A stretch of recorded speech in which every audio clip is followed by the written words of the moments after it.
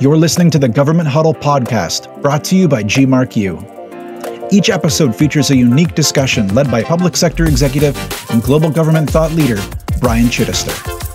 Experts in all things government from around the world join the show to share their stories and provide insight into the rapidly changing landscape that is the public sector. From digital transformation to workforce issues and even thoughts on policy, nothing is off limits. Come on, let's huddle up.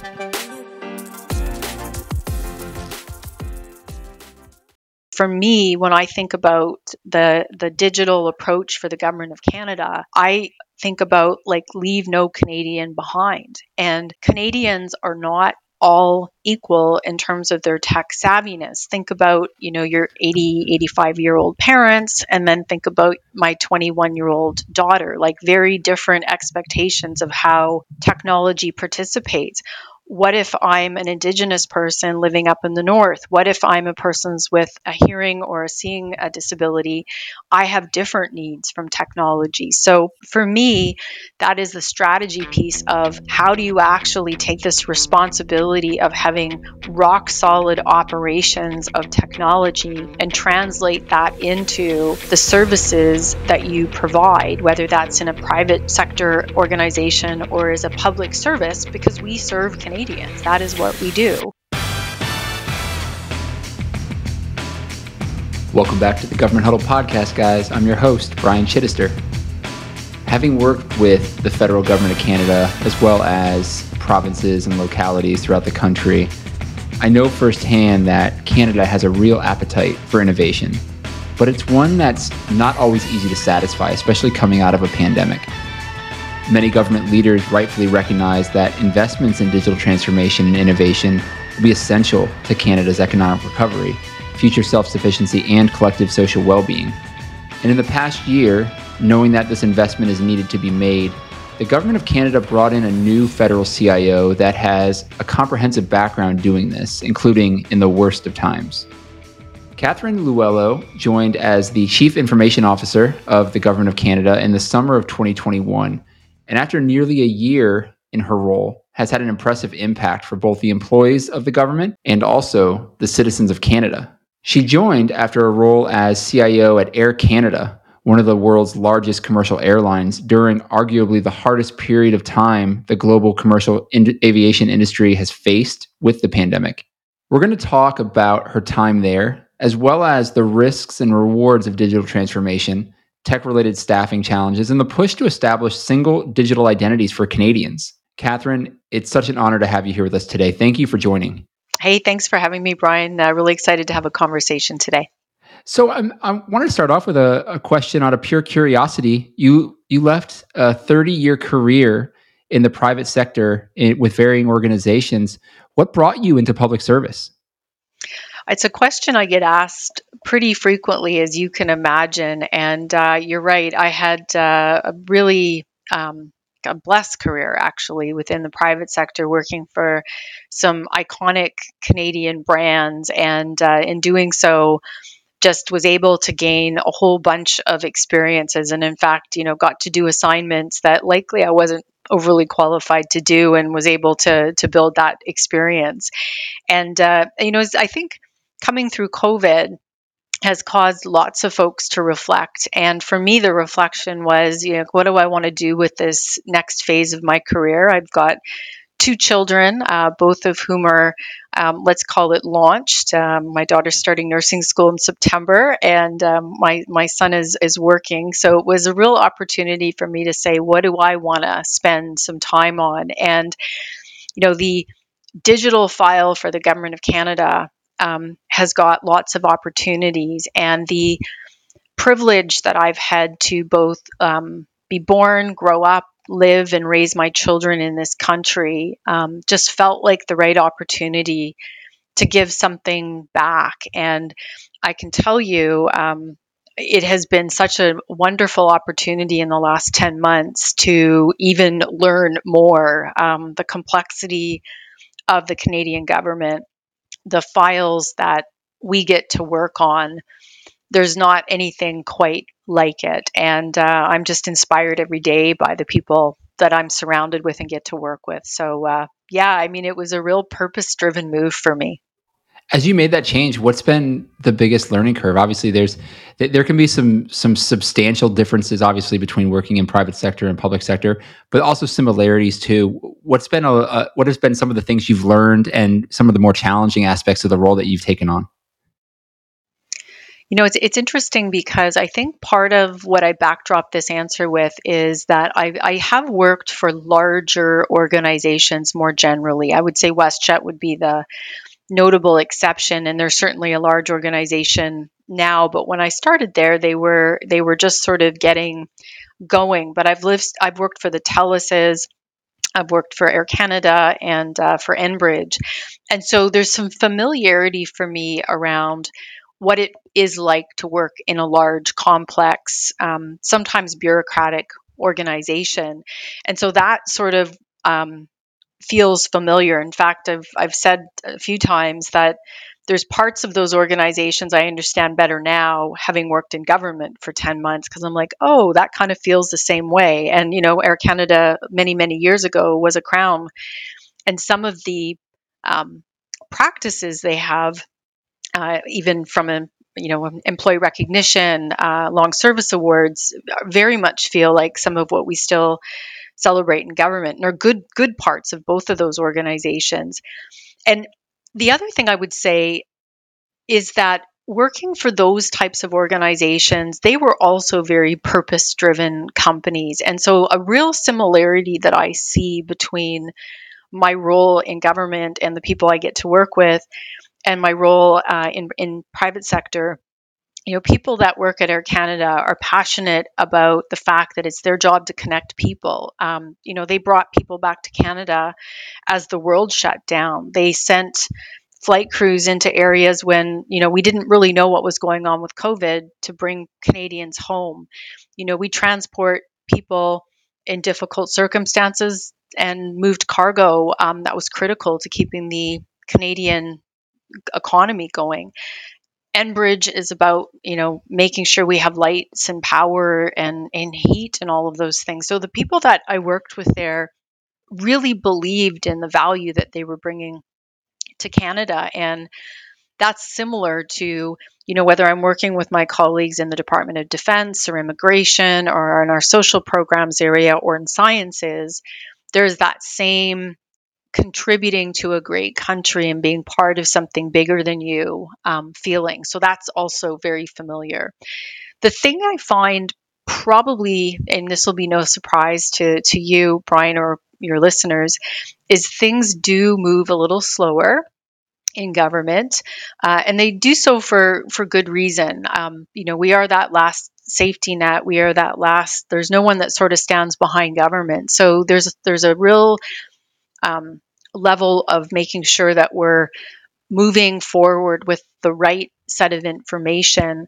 And I think, you know, maybe on more of a just I kind of giggle to myself all day long about this, is we do have a lot of meetings and a lot of people in meetings. And that's something that, you know, I'm trying to adapt with my team on to try and drive some different efficiency within the OCIO office, where we can actually divide and conquer and do more than when we all sit in similar meetings together. So those are a couple of the things that I find, you know, just the speed and the volume of meetings to sort of get to end a job on things. But I find more familiar, and I think more consistency in that purpose drive of the people that I get to work with every day. That feels very familiar. So you touched on bureaucracy, which I think is interesting because we often talk about how difficult it can be to navigate government, especially from the outside, because it can be so bureaucratic, so much red tape. But I think sometimes we forget, especially larger organizations, that it can be almost just as bureaucratic as government is, and almost just as difficult to navigate. Which made me start to think, one of the things that I've seen across government globally is things like what you're doing, where you've taken this long private sector career and you've come into public service, and you're able to bring in some of that knowledge to help government change and adapt in a more rapid way. And then vice versa, right? There's people that come in, spend time in government and go back out and bring that same knowledge.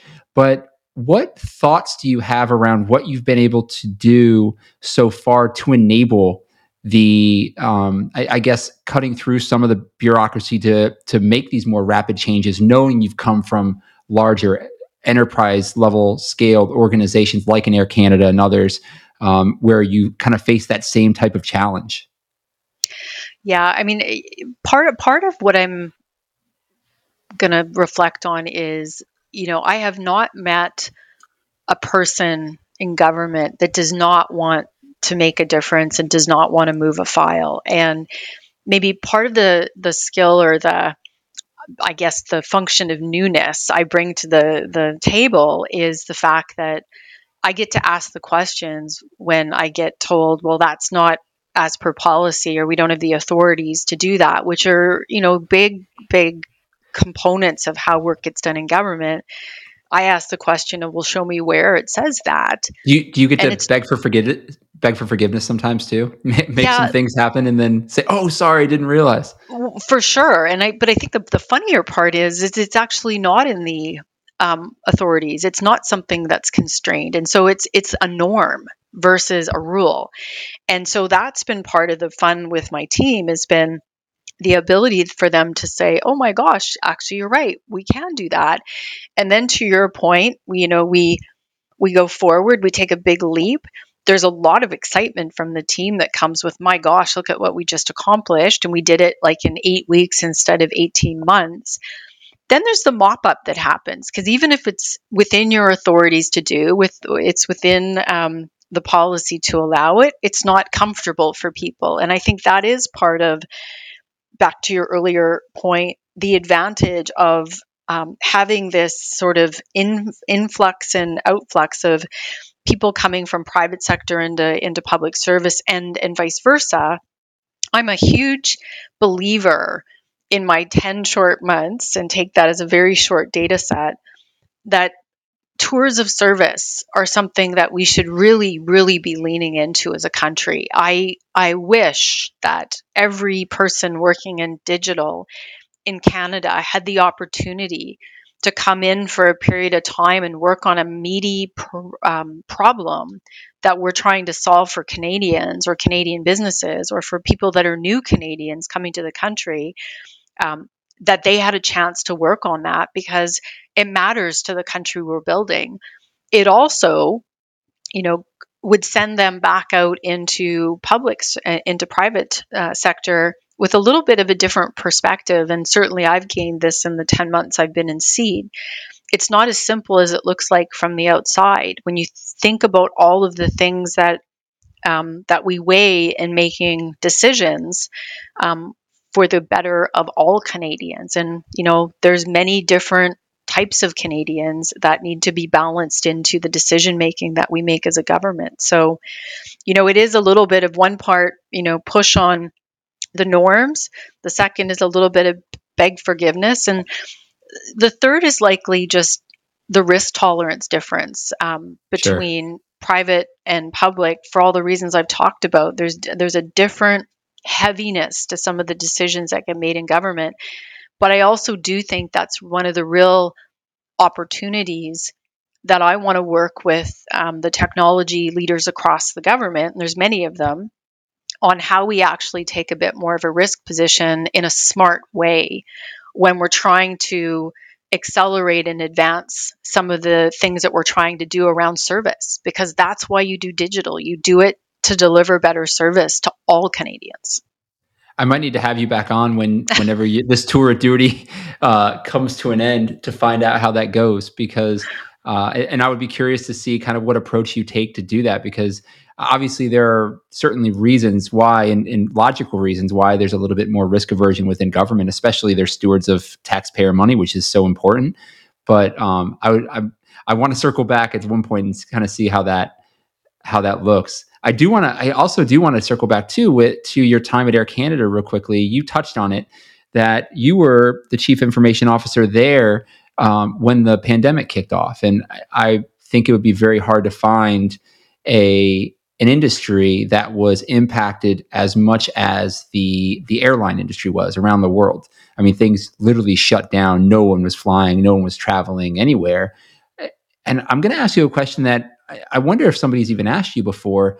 How did you feel in that moment, right? Because not only are you dealing with the pandemic from a personal perspective, but you're in a high profile role in an organization that is a really large, I mean, you touched on an iconic brand within your country and one that was impacted probably just as much as any other high profile market around the world.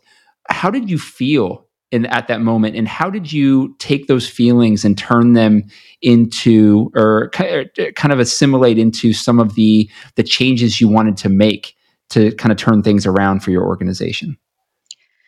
Yeah, Brian, you've asked, I think, the most important question that you ask a leader, which is, how do you feel? And, from my perspective, it was one of the most difficult things that I have experienced in my career, and I think partially set me on the path of where I sit today, because I think we certainly got to see as a country just how difficult this was on many, many industries, and Air Canada in particular, and on Canadians more generally. And it was heartbreaking to watch an organization that I had been part of for 4.5 years um, go from a position of strength and high value, and had worked so hard, and we were right in the middle of a large, huge technical transformation, basically replacing our reservation system,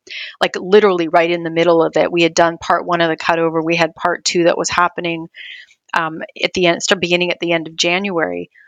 And to see the market destruction of that organization, to see hundreds of planes parked, 20,000 of our teammates that we had to furlough, those discussions with the team were like teary. That's the only way that I can describe it. And I still get emotional even thinking about it, because it was uncharted territories. And you had to lead with vulnerability, and you had to show your feelings as part of that, which is something as leaders, I think sometimes we think we shouldn't show how we're feeling about things.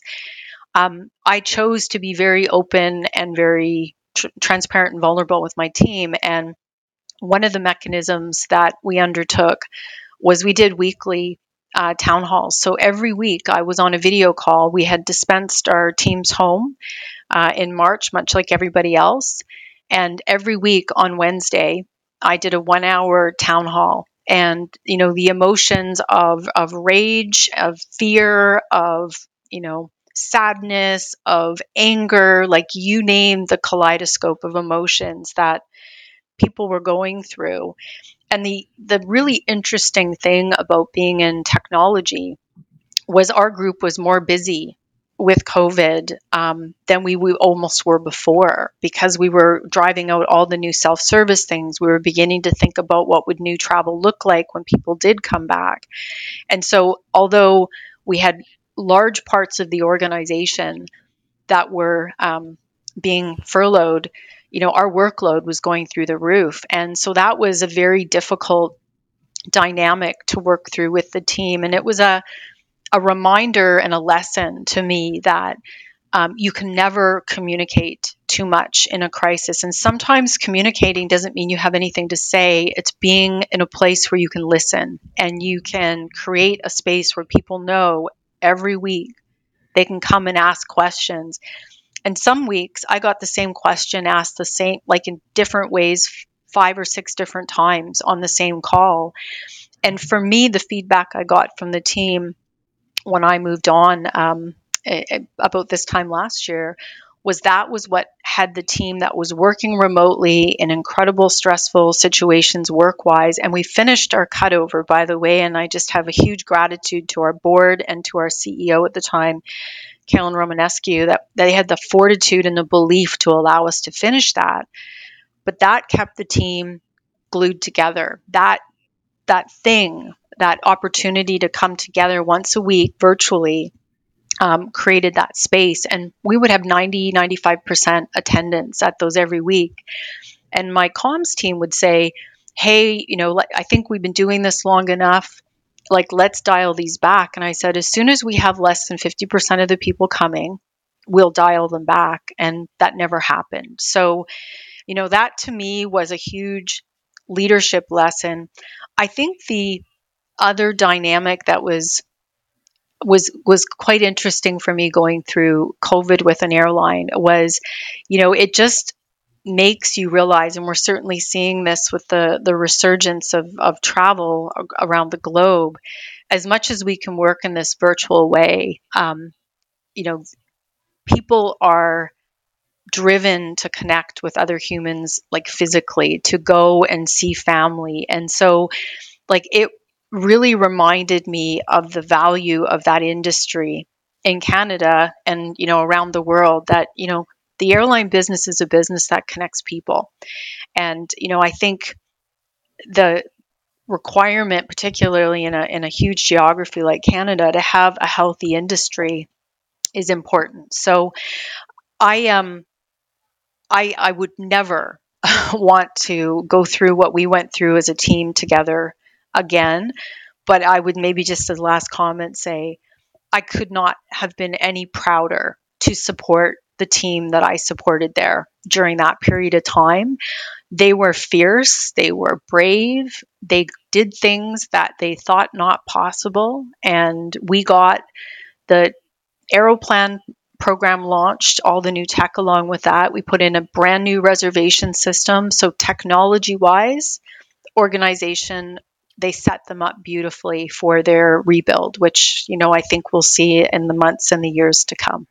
Wow, I think that's impressive. Not only, uh, first of all, you're spot on with communication. I think over communicating can be okay sometimes, and sometimes just connecting to say, guys, nothing's changed, is enough Right. to kind of put people at ease. And I think that's something that I know I myself forget fairly often. I'm sure some of the listeners out there do as well. So that's a good reminder that no information is still information. So the other thing, it's impressive that you were able to kick off, or I guess not kick off, but continue a project, sounds pretty fairly invasive, a reservation system throughout that period. So not only trying to acclimate to a global pandemic, but still kind of thriving in that situation, which is again a feat amongst itself. So kudos to you, and it sounds like an impressive team to be able to do that. I think the pandemic put leaders like yourself in CIO roles, CTO roles, even where oftentimes those leaders could be really heads down and focused on just the technology, just the data, all that kind of stuff, and put you in a position where you're a little bit more prominent in kind of the organization as a whole. But I also think, and I'd be curious to get your opinion here, I also think that's something, especially on the CIO side, that's been almost a decade in the works now, where that position has really taken on a much more strategic and dynamic position within an organization. How have you seen that role change over the past decade?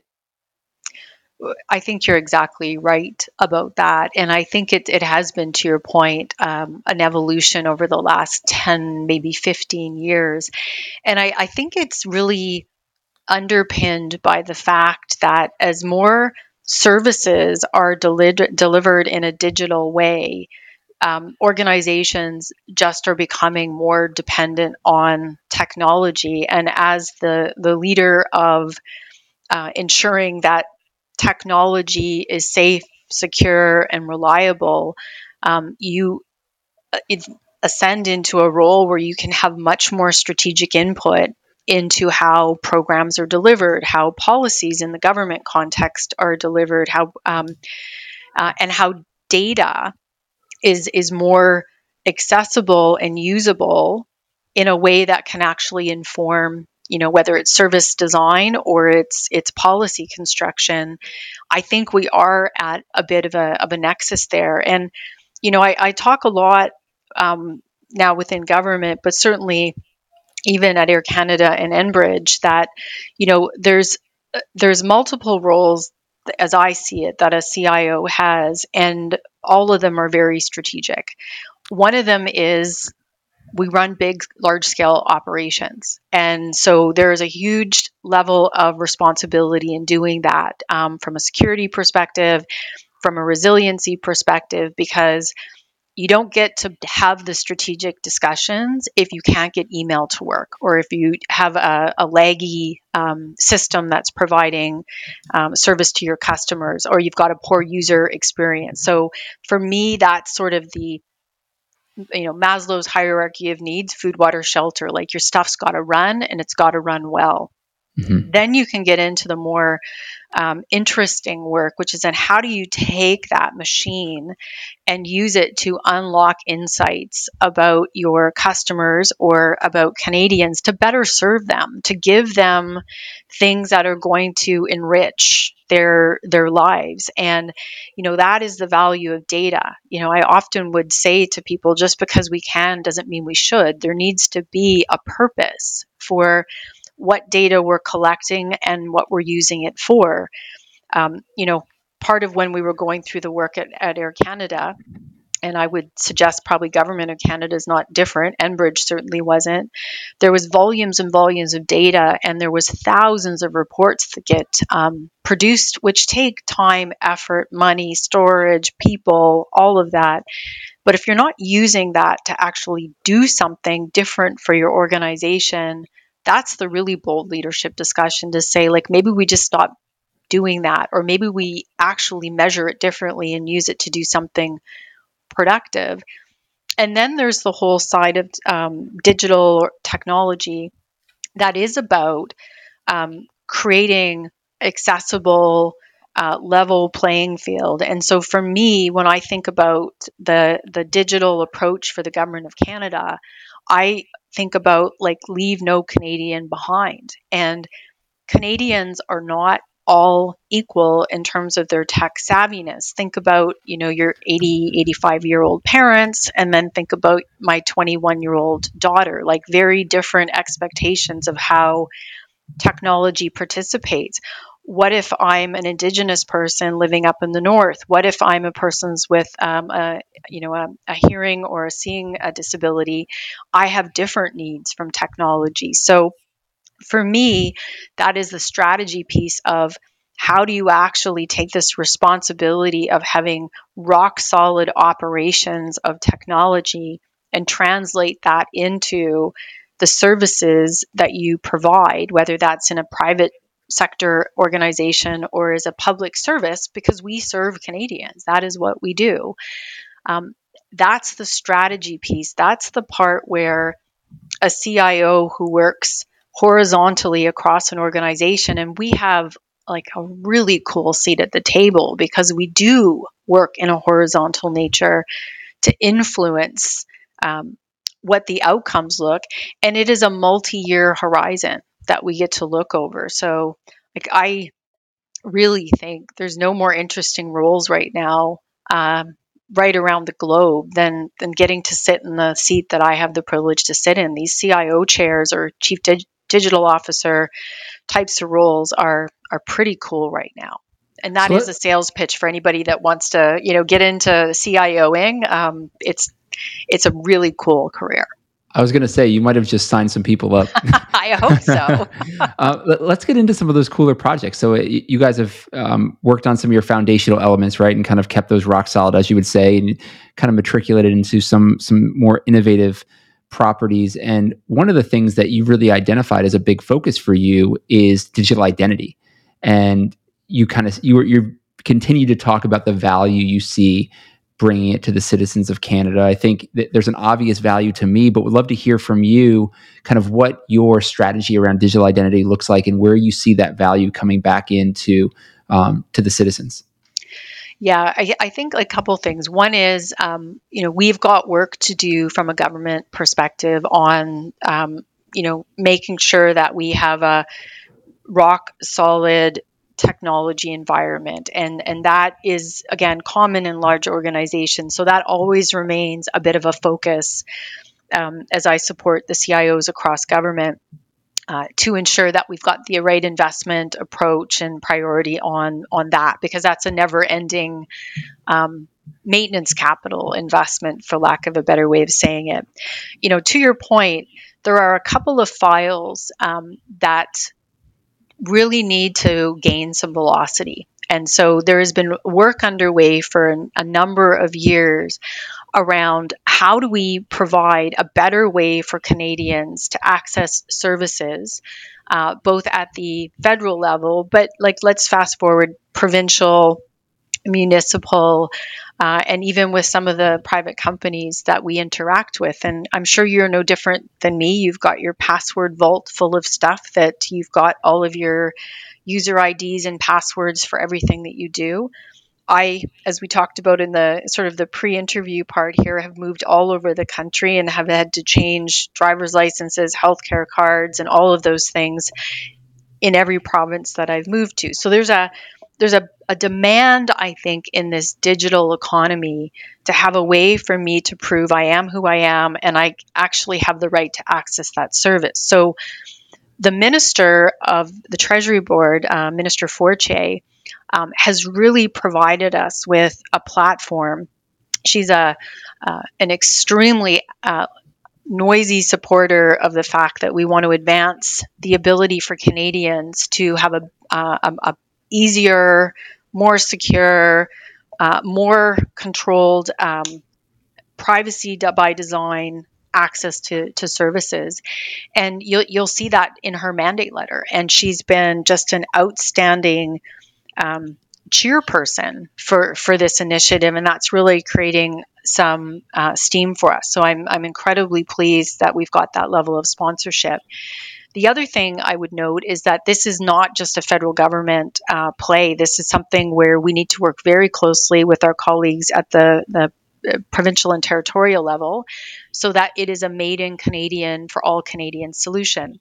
And what that really translates down into, back to your earlier point around data, is it's not so much about building the technology. Certainly there's a platform play in here for sure, but it's about making sure we define really clear data sharing protocols so that, regardless of what system gets put in place, that there's an ability for us to transit data across multiple jurisdictions and trusted data. And, I think I like to consider this sort of the digital services card for Canadians that's going to allow them to access services. And just as an example, there's about 45 plus front doors into the federal government right now. So if you want to do a reservation for a camping spot, check your taxes, all the things that you might do as a Canadian, you need different credentials to get in. We're looking to figure a way that you can have one front door, and then you've got access into different services as your profile would dictate. And you have visibility and control. Those are all really important things. And for us, it's going to be about how do we get Canadians to want to do this because there's benefit to them to actually participating in a program like this. So this is something where we're not just starting from, the start line. We're well into the race, and we're really looking to accelerate. And I think what I would expect in front of us is sort of 90-day sprints here, where we're going to start to develop communication, engagement, consultation, and some product initially focused on our own backyard. And that's always where I like to start. So we'll start with the federal family. When you talked about the front door initiative that you have, it reminded me, that some of the language in there sounds a lot like what was in the recent executive order from the United States federal government around customer experience. And it kind of made me think about something. In your role as CIO, I'm not saying that you necessarily looked at that executive order, but I'm actually curious to know, how much do you take into consideration what other countries are doing, whether it's in North America or Europe, Asia, wherever? How much does that influence kind of where you bring some of the policy and changes that you want to deploy for your country?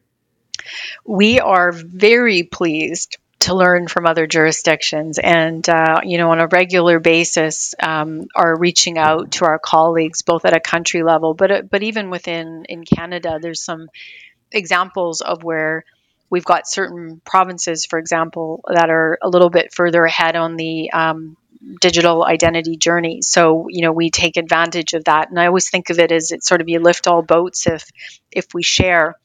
And certainly, we enjoy a close relationship with many governments around the world, and benchmark ourselves. I think a little competition is not a bad thing, and we want to keep pace with what other citizens are experiencing in other countries. And I would say that there is a wonderful level of collaboration and openness to sharing. And we've got some forums, whether it's Digital Nations, where we actually openly share those types of ideas. So, short answer, long answer to a short question, lots of benchmarking that goes on, lots of collaboration that goes on. And, we are always looking to advance and learn. And as the policy holder for service and digital, we are always looking to how we can not just write great policy, but actually implement great policy. And that to me is the rub in these types of roles.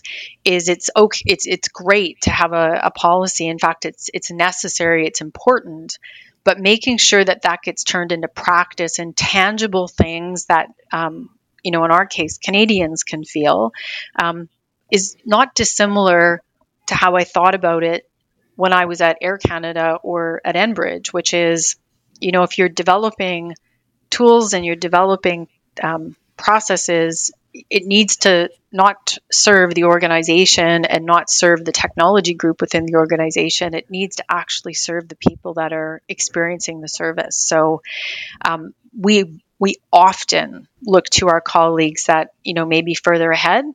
We're also looking to get bold and to trudge some of our own ground. So we're excited about where we might be able to have others look at us and say, hey, Canada, you really have got that figured out. And so that's part of the path we're on right now. You used a word in there that's a very non-government word, actually, and it brought me back to the conversation, which I loved earlier, where you said the norms versus the rules. And it's been a norm in government that you're not really competing against other countries per se, right? It's not a rule. But I will tell you, and I love that you use that word, and I've had a lot of conversations with some of your peers in various countries, especially in Europe and the Middle East, where they speak very outwardly about looking at the like perhaps the UN e-government index, right, and wanted to be a little more competitive and get their country ranked a little bit higher in there versus some of their peers. How real is that for you? When do you look at lists like that, or do you take pride, I would imagine, in kind of bumping Canada up from any position they might be in into a higher role?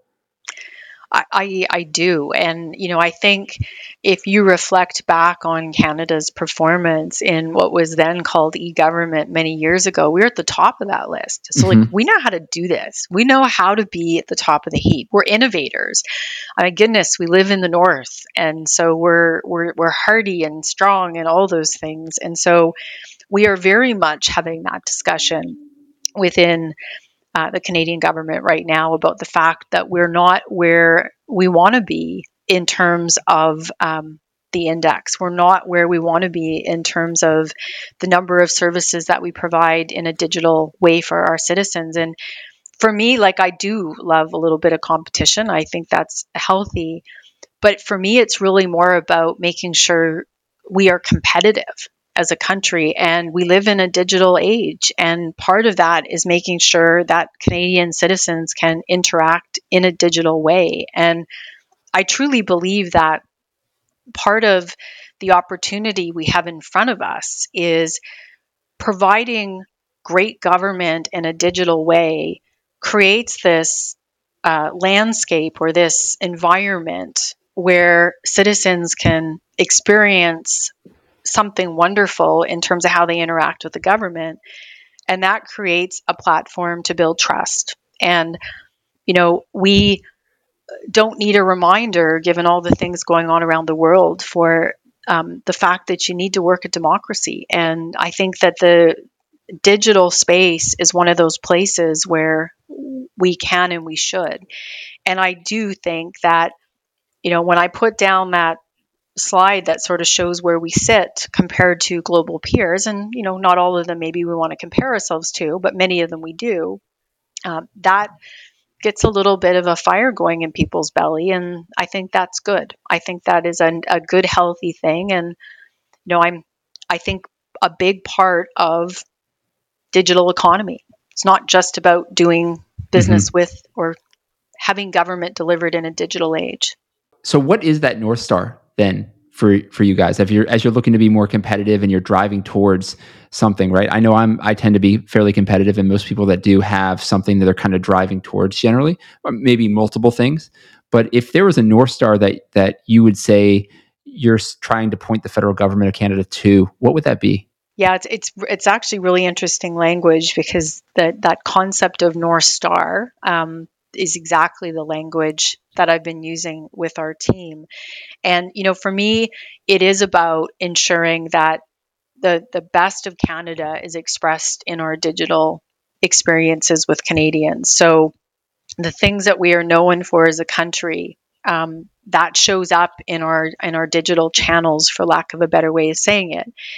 And right now there's a few files that I am both incredibly encouraged around the minister's level of support and leadership on, that I do think we need to advance the journey on. And one we've talked about already, which is the digital identity piece and kind of data and everything that goes around it.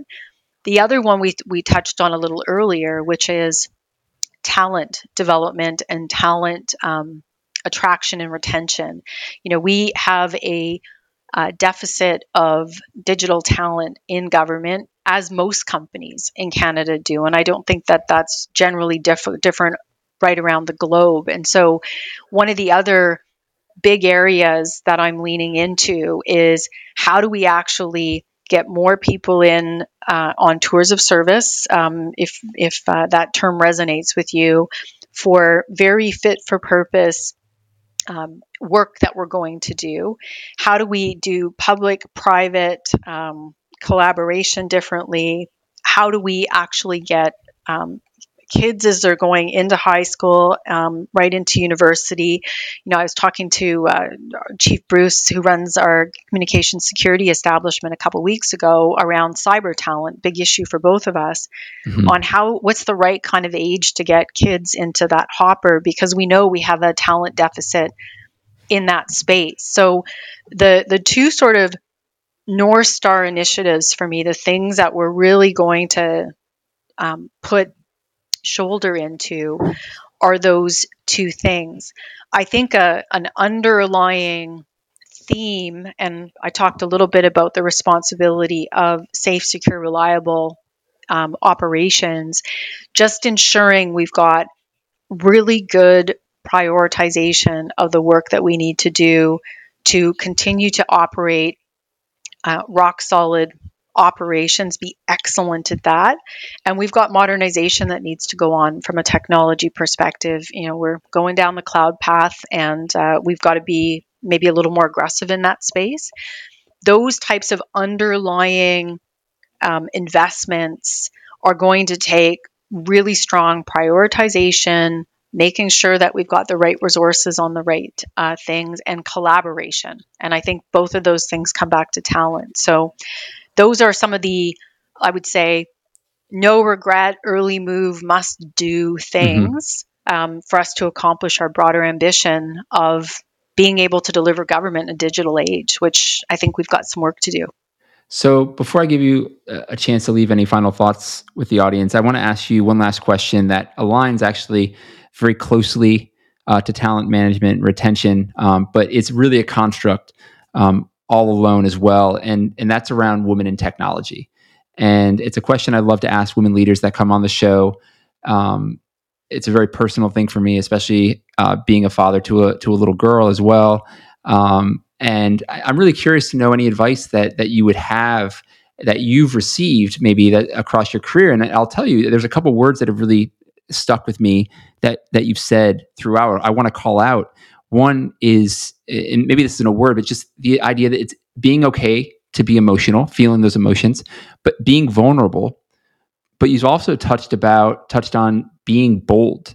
And also, again, I want to bring back the word being competitive, right? You can be that entire spectrum, which I think is great. And I think any good leader should really have all of those attributes and more. But if you took a look back to any advice that you received, again, that served you across your career, what would you look back at?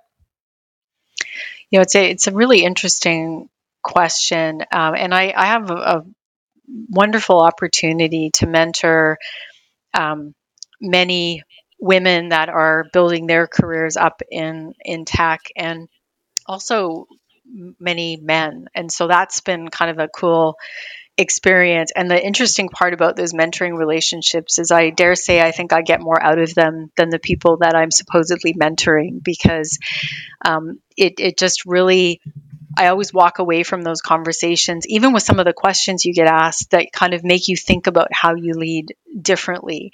And I tell you that only because a big part of, I think, what I've been very fortunate to have is some exceptional mentors who have bothered to tell me the truth in a way that, could have not gone well for them. So it's a little bit of the unwritten book performance review. And, I think that there's been, I can think of one leader I had in particular at Enbridge, David Rowbottom, who was the chief legal officer there that I worked for. And he took so much time and effort and kindness to both redline my documents to the board, to a painstaking degree, I might add, but he taught me how to be a really effective communicator.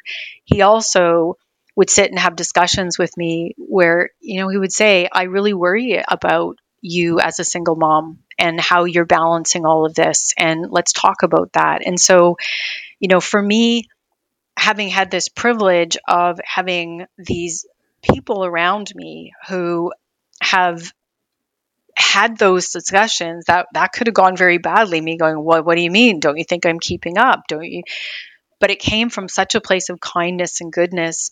I think that is the advice that I would have for frankly all people, but women in particular.